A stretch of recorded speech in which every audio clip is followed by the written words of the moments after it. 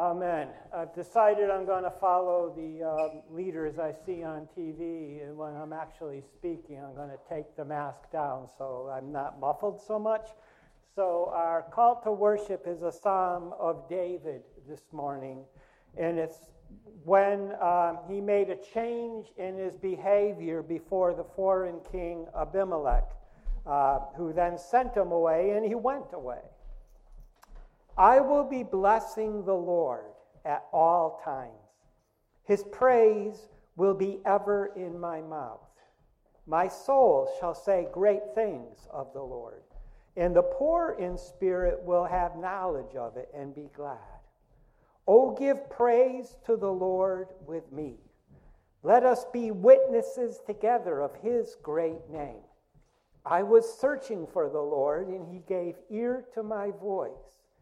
And he made me free from all my fears. Let your eyes be turned to him, and you will have light, and your faces will not be shamed.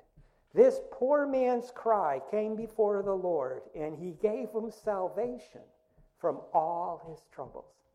The angel of the Lord is ever watching over those who have fear of him to keep them safe. By experience, you will see that the Lord is good, and happy is the one who has faith in him. Let's continue to worship the Lord, singing this great song about Jesus Christ, number 82, Come Thou Fount of Every Blessing. Three-in-one God, that song has a lot of truth in it. But we are gathered here together this morning to lay aside all the problems that we face during the week and in daily living, and to just seek you in your presence, to give you the worship that is due to you, because you are so perfect in your love, in your truth, in your mercy, and your judgments. So Lord, just help us to be enfolded into you, Father, through your Son, Jesus Christ, and by your Holy Spirit. O three-in-one God, please be totally among us as we are in your presence, by the prayers, by the songs, by the word, and by the sacrament. We pray in the name of Jesus, our Savior. Amen. Amen. Well, in this new day, without offerings or any of those things, let's take our bulletin inserts. We'll be using them a lot this morning. And let's pray together this prayer of confession written by King David. Have mercy upon me, O God, according to your unfailing love. According to your great compassion, blot out my transgressions. Wash away all my iniquity and cleanse me from my sin. For I know my transgressions, and my sin is ever before me. Against you, you only, have I sinned and done what is evil in your sight. So you are proved right when you speak, and justified when you judge. Surely I was sinful at birth, sinful from the time my mother conceived me. Surely you desire truth in the inner parts. You teach me wisdom in the inmost place. Cleanse me with hyssop, and I will be clean. Wash me, and I will be whiter than snow. Let me hear joy and gladness. Let the bones you have crushed rejoice. Hide your face from my sins, and blot out all my iniquity. Create in me a pure heart, O God, and renew a steadfast spirit within me. Do not cast me from your presence, or take your Holy Spirit from me. Restore to me the joy of your salvation, and grant me a willing spirit to sustain me. Then I will teach transgressors your ways, and sinners will turn back to you. Amen. So David has the full scope of a right relationship with God here. This has to do, with our sins, which is falling short, our iniquity, which is the twistedness within us, and our transgressions, which are deliberate disobediences to God's ways where we don't show love. But he says, when you wash all of these things away from me, I will be a new man. I will be someone who can teach others. So please don't take your Holy Spirit away from me, but stay with me, stay in me, and use me so that I can share your joy and your great love with other people. And John summed this all up in his first letter in the New Testament. If we confess our sins, he is faithful and just and will forgive us our sins and cleanse us from all unrighteousness.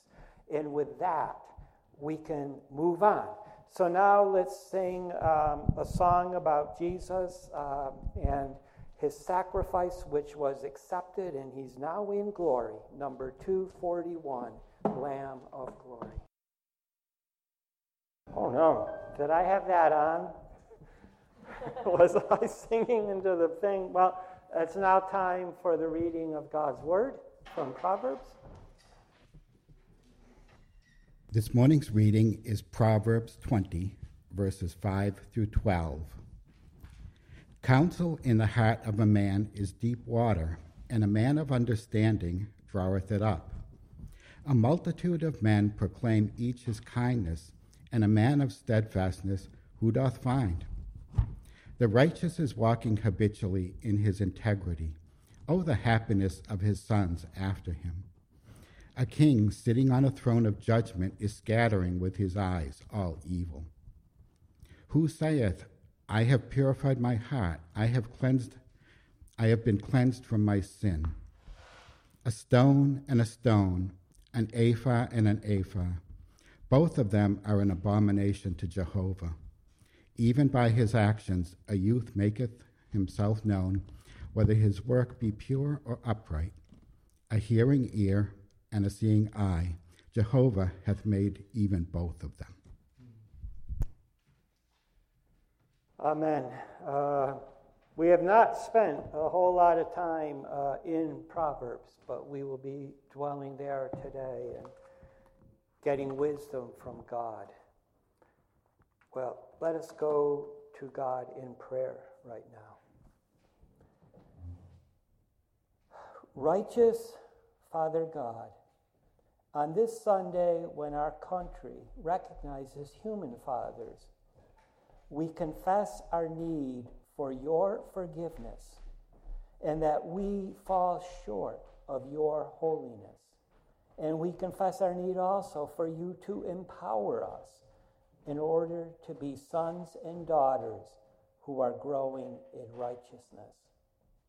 Help us to remember, O God, that you are three persons, perfectly and eternally interrelated and intertwined. And when the Son became a human, a man, it was to live and die for us so that we might be forgiven in him. And then you both sent the Holy Spirit to be in all who come to you in fully surrendered faith, the faith of your Savior Son. It is both a mystery and a gospel simple enough that even a child can understand. Help us to daily know you better, and please give us hearts to know you through your word and the Holy Spirit.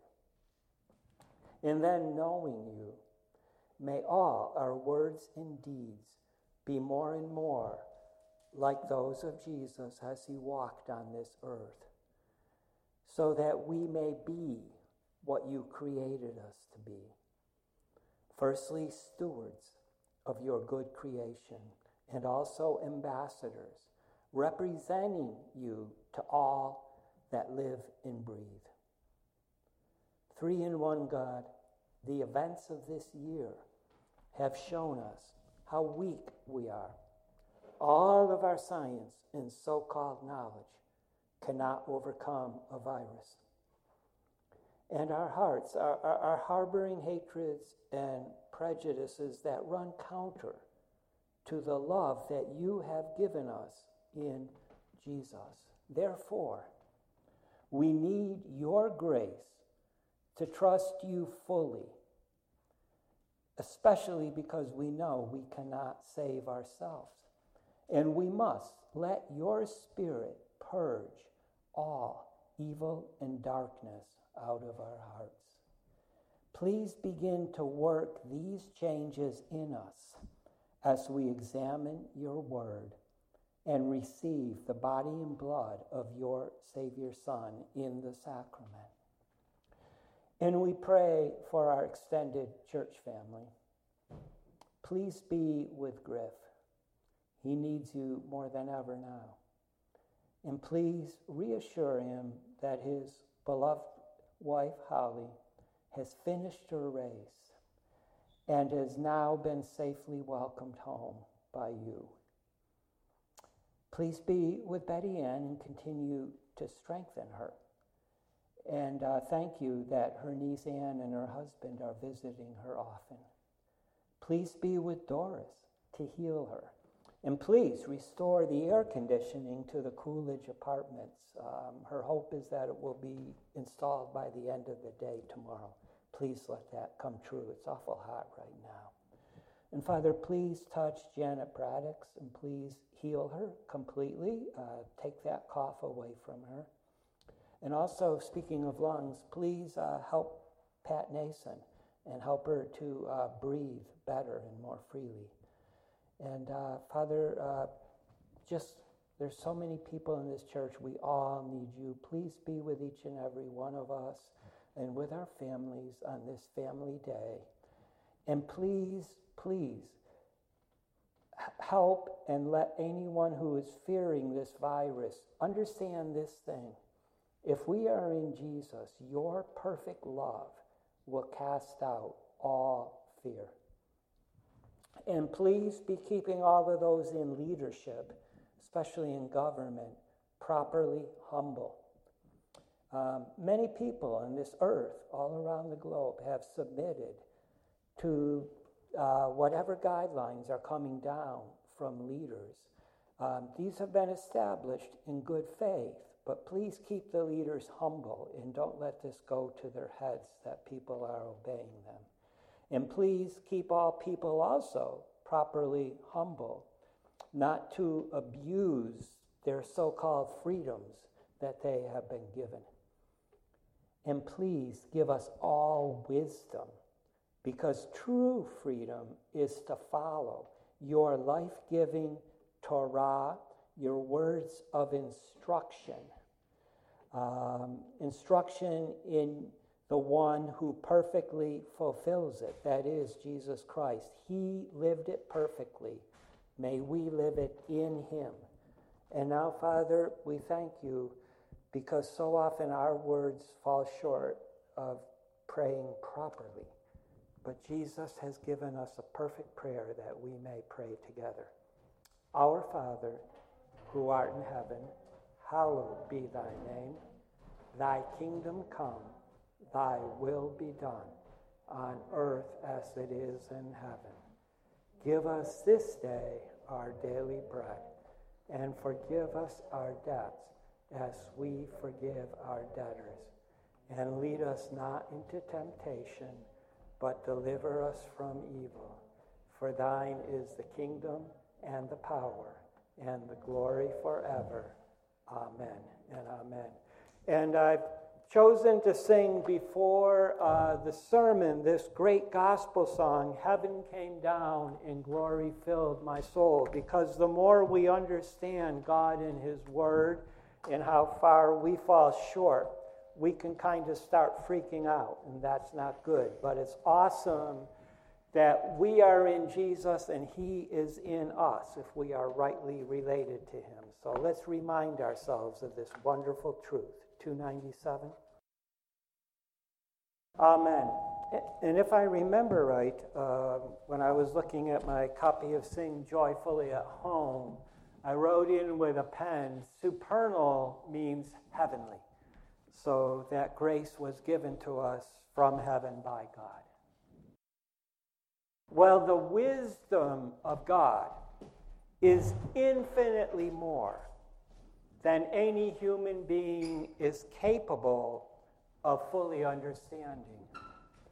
And even those people who read God's word, Scripture, every single day, and even those who have fulfilled the Puritan ideal, and I don't know if you've ever heard this before, but the Puritans that founded this state and country consider somebody a slacker who hadn't read the Bible cover to cover at least one time for every year that has passed since they fully gave themselves to Jesus Christ. I have read every book at least 41 times. But even these people, and Noel and Darren and I were talking about this Friday, miss a whole lot of what God has in Scripture for them. I don't care if I've read a chapter 150 times. I get something different out of it the next time I read it. There's just so much to God.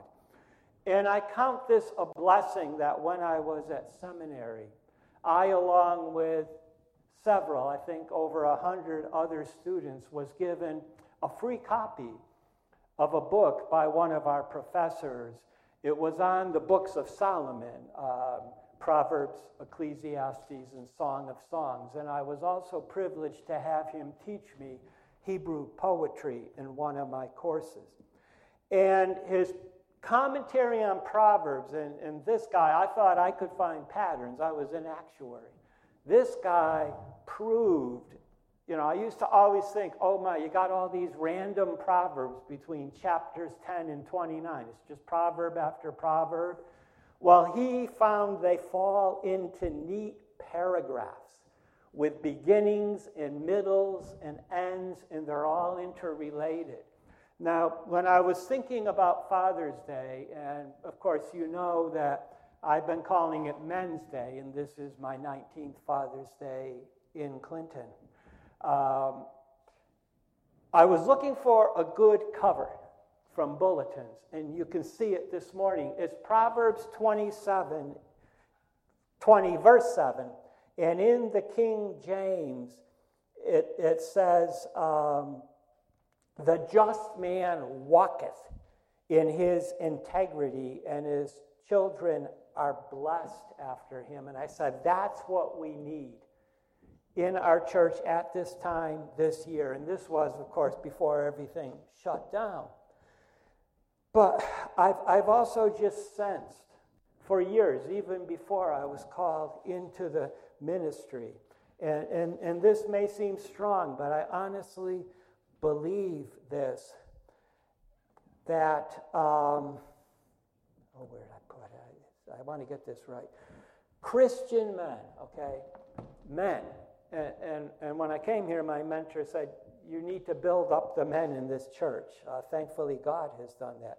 But Christian men need to particularly stand up and be doing their God-ordained duties. First in God's church, secondly in their families, and thirdly in society at large. And I think this proverb that's our bulletin cover this morning really sums that up. God wants, and I've said this for a couple of decades now, all men to be spiritual fathers. It doesn't matter whether you're married or not, or whether you have biological children, spiritual fathers of many children and youth. And this one verse is part of a paragraph. Now, I thought I knew what the paragraph was, but I went to my professor's commentary and I realized that there's 8 proverbs that fit together. In the introductory proverb is, and you heard it read, the counsel, the plans, the purposes that are in a man's heart, in an individual heart, they're very deep. And it takes a great amount of understanding for one person to understand it. And then it finishes 8 verses later with this very encouraging thing that we all need to know, this truth, I shouldn't call it a thing, this truth, that God is the only one who can truly discern this heart and give to his people the ability to be discerning. So there's many different patterns and permutations within this. So let's look at these 8 proverbs in this paragraph and seek to know how they fit together. And more importantly, our goal is that we all of us, there's not that many men here this morning, but especially the men, may grow into the righteousness of God in order to bless children and youth so they can get into the joy of the Lord. The joy of the Lord comes from knowing his love and having his love deep within us. Well, this collection of 8 proverbs falls neatly into 2 halves. In the 4 proverbs in the first half, all have proverbs in the second half corresponding to them. So let me give you the highlights of the first 4 proverbs. The human heart is deep. Men proclaim having love, but a righteous man will leave a legacy, and then kings dispense with what is evil. And each of these 4 falls into a pair of 2. So we've got 2 pairs of 2. And the first 2 say that a man of understanding can know a heart, but beware of words, because few people are fully faithful. So we have verse 5, the first verse, and it says, deep waters, and I would put a colon here. The counsel in the heart of a man. So a man's counsels, plans, purposes, they are very deep. And a man of understanding will draw it out. Now this word for deep has connotations to it, again from a Bible dictionary if you have one, of being unsearchable and mysterious. And this indicates that the hearts of human beings are difficult to understand. Be very careful thinking you understand another person's heart. And I'll add out a personal experience. It's maybe even harder to know my own heart. I was thinking this morning, I thank God for people around me that know me well enough to point out to me flaws that I'm blind to. But it is possible to understand. And earlier in Proverbs, in chapter 2, Solomon had charged his son to lift up his voice and cry out to God for understanding and the fear of Yahweh in order to receive both wisdom and knowledge from God. Now the second proverb, verse 6, says that all of mankind, and I like the way Young's literal translation brought this out, proclaims to be a man. In other words, it says each and every man will more or less claim, I have steadfast love. But the contrast to that, God inspired Solomon to say, but who will find a man of truth? Now, love and truth are 2 of the great characteristics of God. This God's love, this chesed, which is just one of the richest words throughout Scripture, it talks about his strong, life-giving, life-changing love. This is not Hallmark love. This is not a sentimental grandpa. This is the kind of love that changes people, and we all need to be changed. And it comes through faith in the work of what God's Son, Jesus Christ, did on earth, culminated by showing us what real love is. He gave himself to die. The perfect, righteous, sinless God gave himself to die for us and for our sins so we could be forgiven and have new life. And truth, God's truth, and this is why it's so out of favor in our culture today, it is both firm and dependable. And it's personified in Jesus. Jesus is all truth. And in Scripture, it's often linked with God's love as it is here in his love and his mercy. And it's to lead people to peace, the peace that comes only from being reconciled to God in salvation. And that's in Jeremiah chapter 33, which is an awesome chapter. So, but let's put this together. Okay, I claim that I love like God loves. Of course, I'm lying. I think I understand truth. People who claim to have God's love and truth in them, and they personify this, they're somewhat deceived. I'm putting it mildly and gently. We all have mixed motives and actions, and we're all capable of deceiving ourselves. We all need to have a proper self-awareness of how much we are growing in Christ-likeness. I don't want anyone here who knows Jesus and is following him to get discouraged. We can indeed grow in Christ-likeness by faith in him.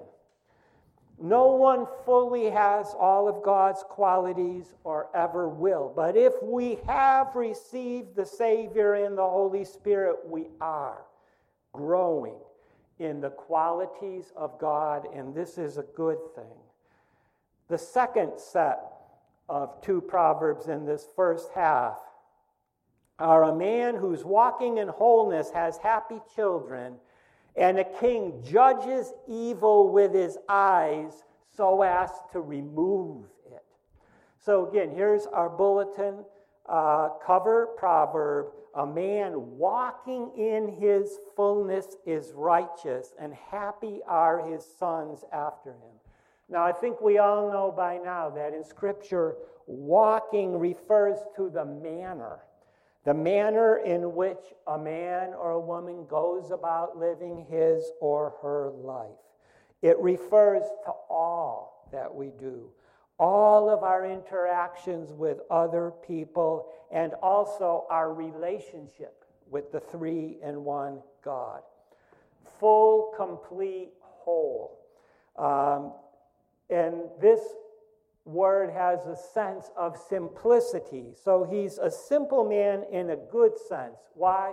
Well, I had a professor at seminary who loved the movie with Billy Crystal where Curly said it's all about one thing. Well, a simple, whole man has only one desire and goal in his life: to be fully focused on God and God's Word. He's like the man in Psalm 1 who will not walk, stand, or sit with those who are wicked or sinners or mockers. His one delight is in Yahweh, the three-in-one God, and his word of instruction or teaching. And this leads to righteousness. Now, I've given you many scriptures. God is acknowledged for his righteousness over and over again, but I've given you 4 examples: twice in prayers of confession and twice in proclamation and praise. So both Ezra and Daniel prayed prayers for the exiles who had been kicked out of the promised land for perpetually disobeying God, and in their confessions they said, "You alone are righteous." And also praising him for his righteousness. That's in the Psalms and Revelation. And the good thing is God is therefore able to make people righteous. Psalms, the Gospels, and Hebrews. So here's where we get to integrity, okay? The King James translates it integrity. Integrity means all the parts of a person are working together into a perfect wholeness. So these words are all synonyms, and it's all a gift of God. And this man, who is walking fully focused on God, is made righteous by God, and therefore his children coming after him will be happy. Namely, they, through what their father has witnessed to them by his life, they can experience the blessing of Yahweh. Now, this word for happiness and blessings, I've given you 4 references from the Psalms of people that have this happy blessing from God. Those who have been forgiven and we confessed our sins for forgiveness. Those who have taken refuge in God rather than anyone else. Those who have regard for those who are weak. I was reading it again this morning in Deuteronomy. God has 3 chosen people: the poor, the widow, the orphan, make that 4, the alien or the sojourner among us. These are the weak. And also those who are happy have been disciplined and taught by Yahweh. Psalm 94, the same way a good father disciplines and teaches his children. So what's the bottom line this morning? Men who live in all the fullness of God will bless children, their own and others. Fourthly, as we finish the first half of this paragraph, a king sitting on his throne of judgment scatters or winnows out all that is evil in his eyes. So a godly king, as David and Josiah and others were, will dispense of everything evil in their kingdom. Just toss it away, get rid of it. And then it says, with his eyes. Whenever a king sees evil in his kingdom, and how does he know what's evil? Well, do you remember from Deuteronomy? It wasn't a surprise. God was supposed to be the king. But 500 years before God gave Israel a king, he says, you're going to want a king, and here's what your king must do. Deuteronomy 7, as soon as he ascends the throne, he must take, well, they didn't have pen and paper, but he must write out on a scroll all of the Torah, all of the 5 books of Moses. It will be his personal copy. He will read it every day. He will meditate on it, and he will lead God's people according to my word. So when a king sees evil according to God's word, he must remove it for the sake of God's people. And now we come to part 2 of this paragraph. No one's pure from sin. Fraud is an abomination to Yahweh. But conduct will show if youth, young people, are right. But Yahweh alone makes people discerning. So now it's kind of like turned around.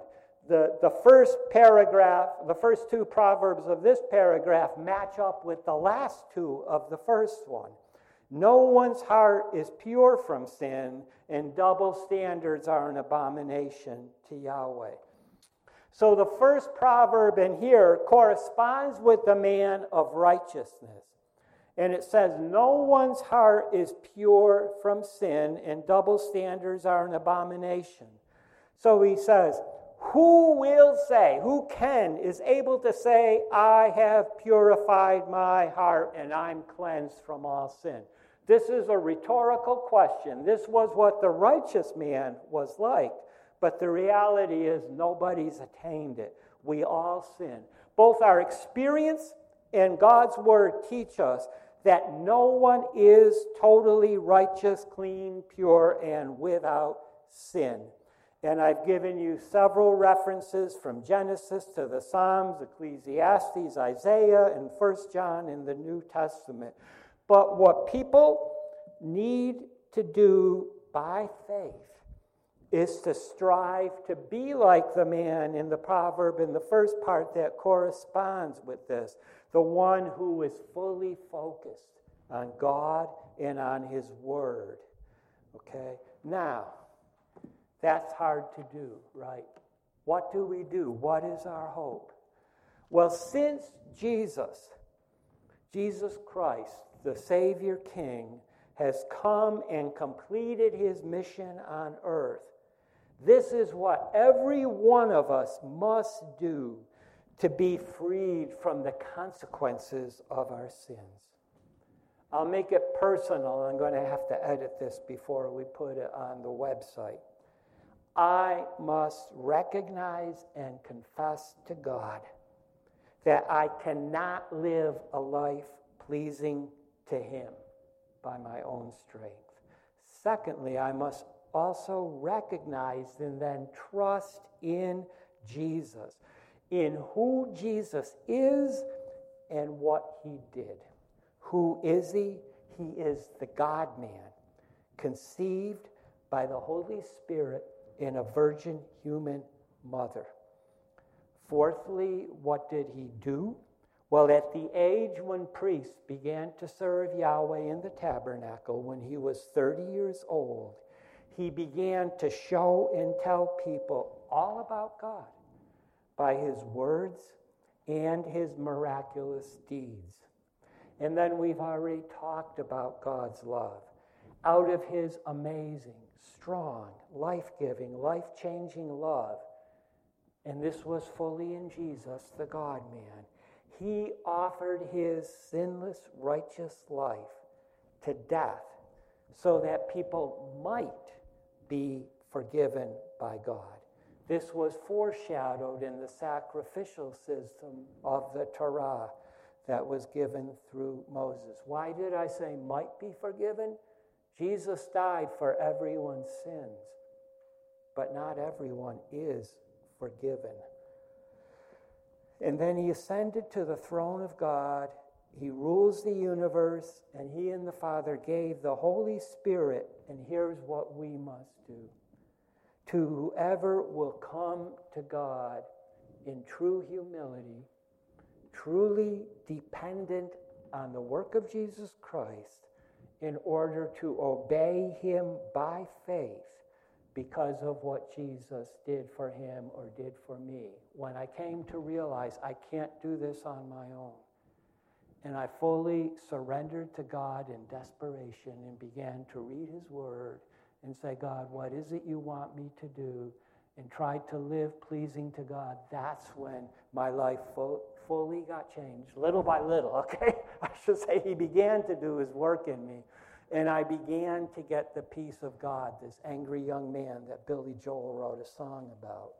So by receiving this gospel of Christ and receiving Christ himself, okay, it's not just I believe in my head what I just said to you. That does nothing for us.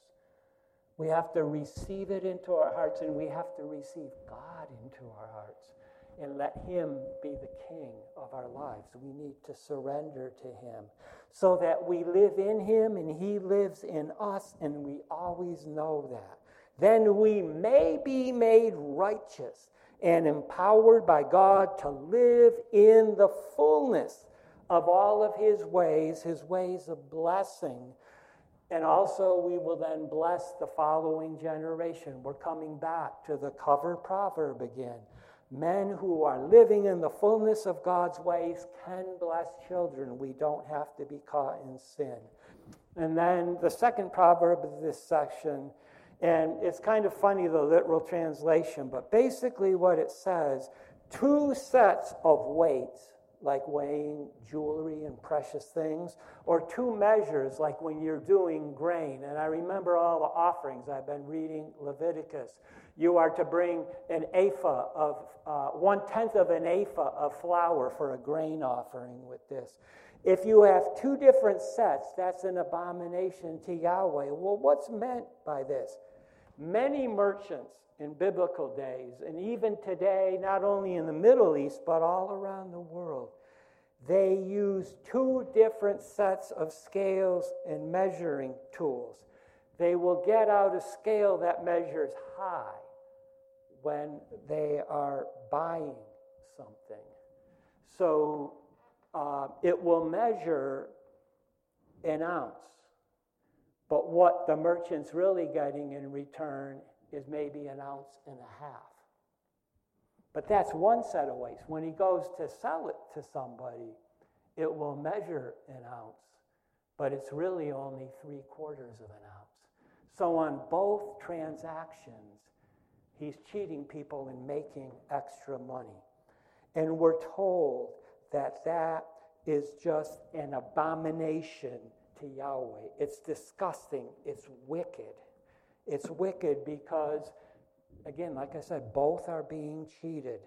The customer's getting less than what he paid for, and the one who he's buying from is getting cheated as well.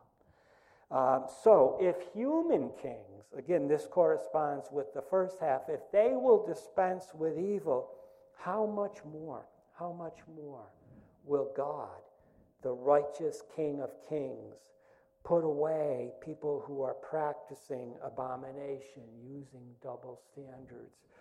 So as we are going to be having communion soon, let us start now examining ourselves and asking God to show us any abominations that may be in our lives.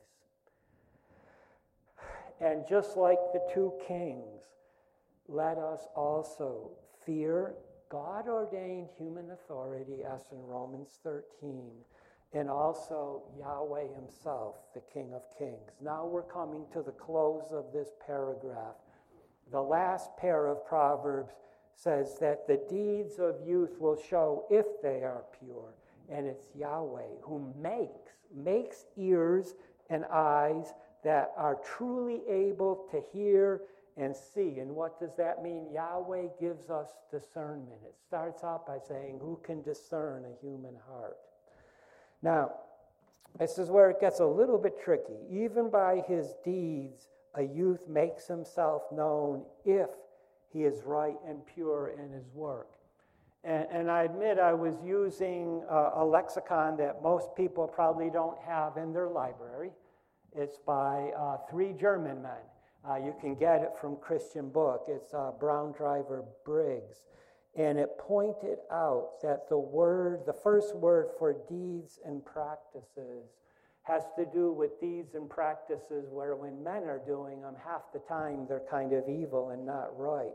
And then that second word, talking about his works, I did go up and look in my interlinear Bible, and even in Proverbs 30, it says, an adulteress does these kinds of works. So what's being said here is just because somebody's a youth, he's under 30 years old, doesn't mean that everything he's going to do is going to be right. You have to examine carefully what he does.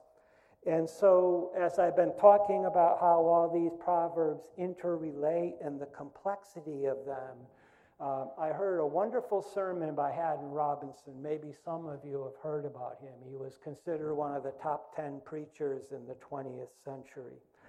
And he preached on the Proverbs one day, and he said, you have to understand that when God gave them into this culture, families spent the whole day together. They would be working on the family business, the farm, whatever it might be. And God gave these proverbs to be word puzzles. And so they would take a paragraph's worth of proverbs every day. And as they were going about their duties, they would discuss them and try to figure out what God was teaching them about life.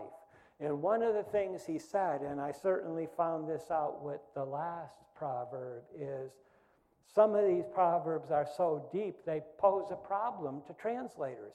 Translators want to give the readers clarity, but he said sometimes they give the readers too much clarity by interpreting something that they should have been left to puzzle out. But you know what? You don't need to know that. You don't need a Brown Driver Briggs dictionary. The plain sense English meaning is complex enough that you can puzzle over them for hours. And this proverb here, again, I said they're parallel. This proverb links back with the very second proverb that we had back in verse 6, which is we all claim to have God's love and truth, and we don't. That was about adults. This is about youth. So we all have difficulty living lives of God's love and truth. So this proverb here is about actions. The first one was about words. So words and actions are linked together, and the words and actions of God's people must be like the man that's our hero in verse 7, the man who's living in the fullness of God and his ways that are given in his word. And this, again, only happens when we fully surrender to God in Jesus Christ. To live by the faith of a small child. a child under the age of 5, not this cynical youth in the proverb, and then both men and women living in God's wholeness and fullness with God and His Word. Number 1, they will bless children who come after them. Men who live in the fullness of God's ways bless children. And finally, the ear that is hearing and the eye that is seeing, Yahweh has made them both. So here's the top of the mountain. The 3-in-1 God alone makes our ears and eyes open to have understanding and discern the deep waters of human hearts. We've come full circle now. It is possible to know the hearts of people by their words and actions when we are guided by God's Spirit and Word. The Word alone is not enough. We need the Spirit. Jesus is the way, the truth, and the life. And through faith in Him, people can have His discernment. Only Yahweh, the 3-in-1 God, makes people discerning of truth. So let me summarize this, and you can take it home and check it out yourself and study it this week. This wisdom paragraph describes 7 kinds of people. All of them are known to Yahweh. One of them is a mystery. 2 of them are either deceived or confused. 2 of them are outright evil. One is evil in the presence of a human king, the other in the presence of the King of Kings, the sovereign Yahweh. One knows really deep down he can't claim purity, and one is genuinely righteous, walking in God's fullness so his children are happy and blessed. So may we all receive the gospel of Jesus and Jesus Himself in order to live in Him so we can bless others and be like this man. Whenever a man lives in the fullness of God's ways, he will be a blessing to children. So we've gone around and we've gotten kind of deep this morning, but let's wrap it up. This collection of 8 proverbs describes the full range of types of people in this world and both their relationships with Yahweh and other people.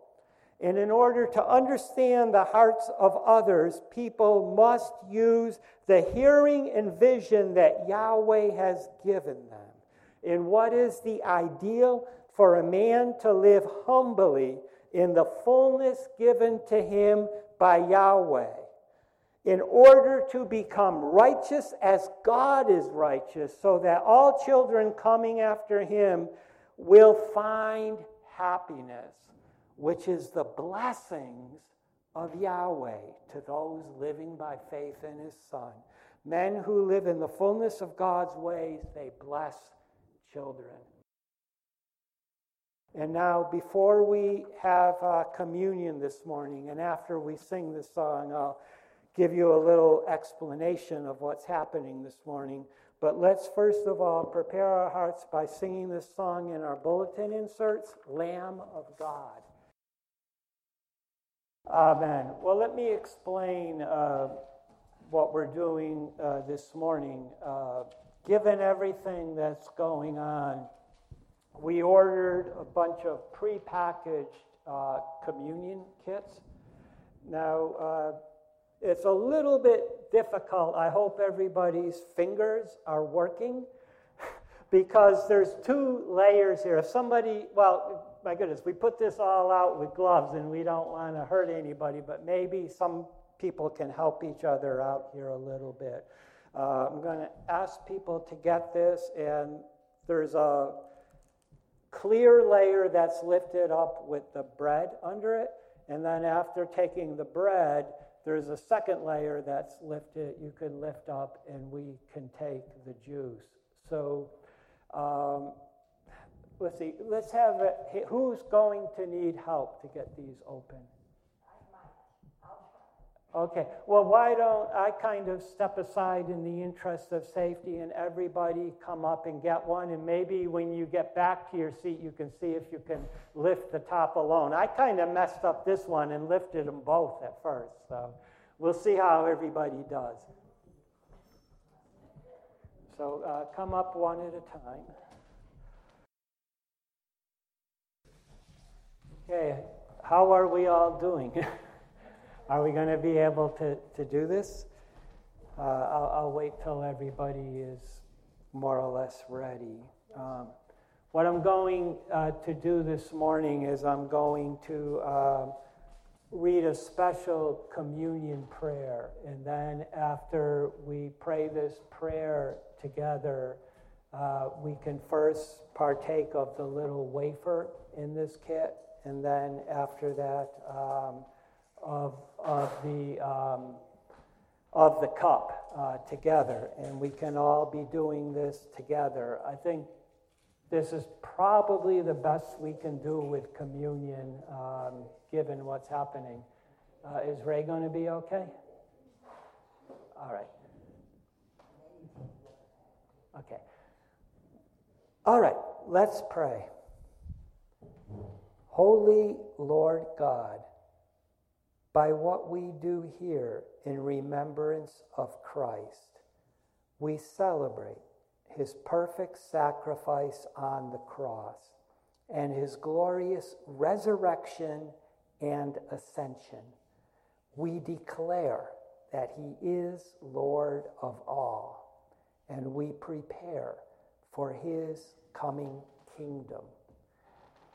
And we pray through you, Holy Spirit, that this bread may be for us the body of Christ, and this cup the blood of Christ. Accept our sacrifice of praise as we eat and drink at his command. Unite us to Christ as one body in him, and give us strength to serve you in the world. And to you, one holy and eternal God, Father, Son, and Holy Spirit, we give praise and glory now and forever. I think this really sums up the sacrament. And so now if we can each take the wafer, and as we all have the wafer, let us partake of the body of Christ together. And now, having partaken of the body of Christ, let us now also partake together of his blood, which was poured out for us and for our forgiveness of sins and wholeness in him. Let us now partake of his blood. I'm coming, especially over the last year or so, to have more and more of an appreciation of this sacrament. I've always believed, even at seminary when I read the words of Martin Luther, he did not break away and create Protestantism over the Eucharist. He said Christ was clear in the gospel. When he transformed Passover into communion, he said, "This bread is my body." This is a mysterious miracle, but we have just partaken and taken into ourselves the true body of Christ. And he said, "This cup is my blood," and we have now taken his blood into our body. All that he has done to redeem us and make us his genuine children. We now have this in us, and this should energize us and help us to walk closer to him, more pleasing to him, being children that can please our Heavenly Father, because he's even better than that Father in Proverbs. So now let us close our time of worship, and I've noticed in my record of songs, this will be the 18th time we have sung this song since 2008. I think it is the best song written in the 21st century. So let's close by singing "In Christ Alone." It's a powerful song. Amen. Our benediction is from Psalm 116. Yahweh preserves the simple. When I was brought low, he saved me. Return, O my soul, to your rest, for Yahweh has dealt bountifully with you. For thou hast delivered my soul from death, my eyes from tears, my feet from stumbling. I walk before Yahweh in the land of the living. I kept my faith, even when I said I'm greatly afflicted. I said in my consternation, men are all a vain hope. What shall I render to Yahweh for all his bounty to me? I will lift up the cup of salvation and call on the name of Yahweh. I will pay my vows to Yahweh in the presence of all his people. Amen.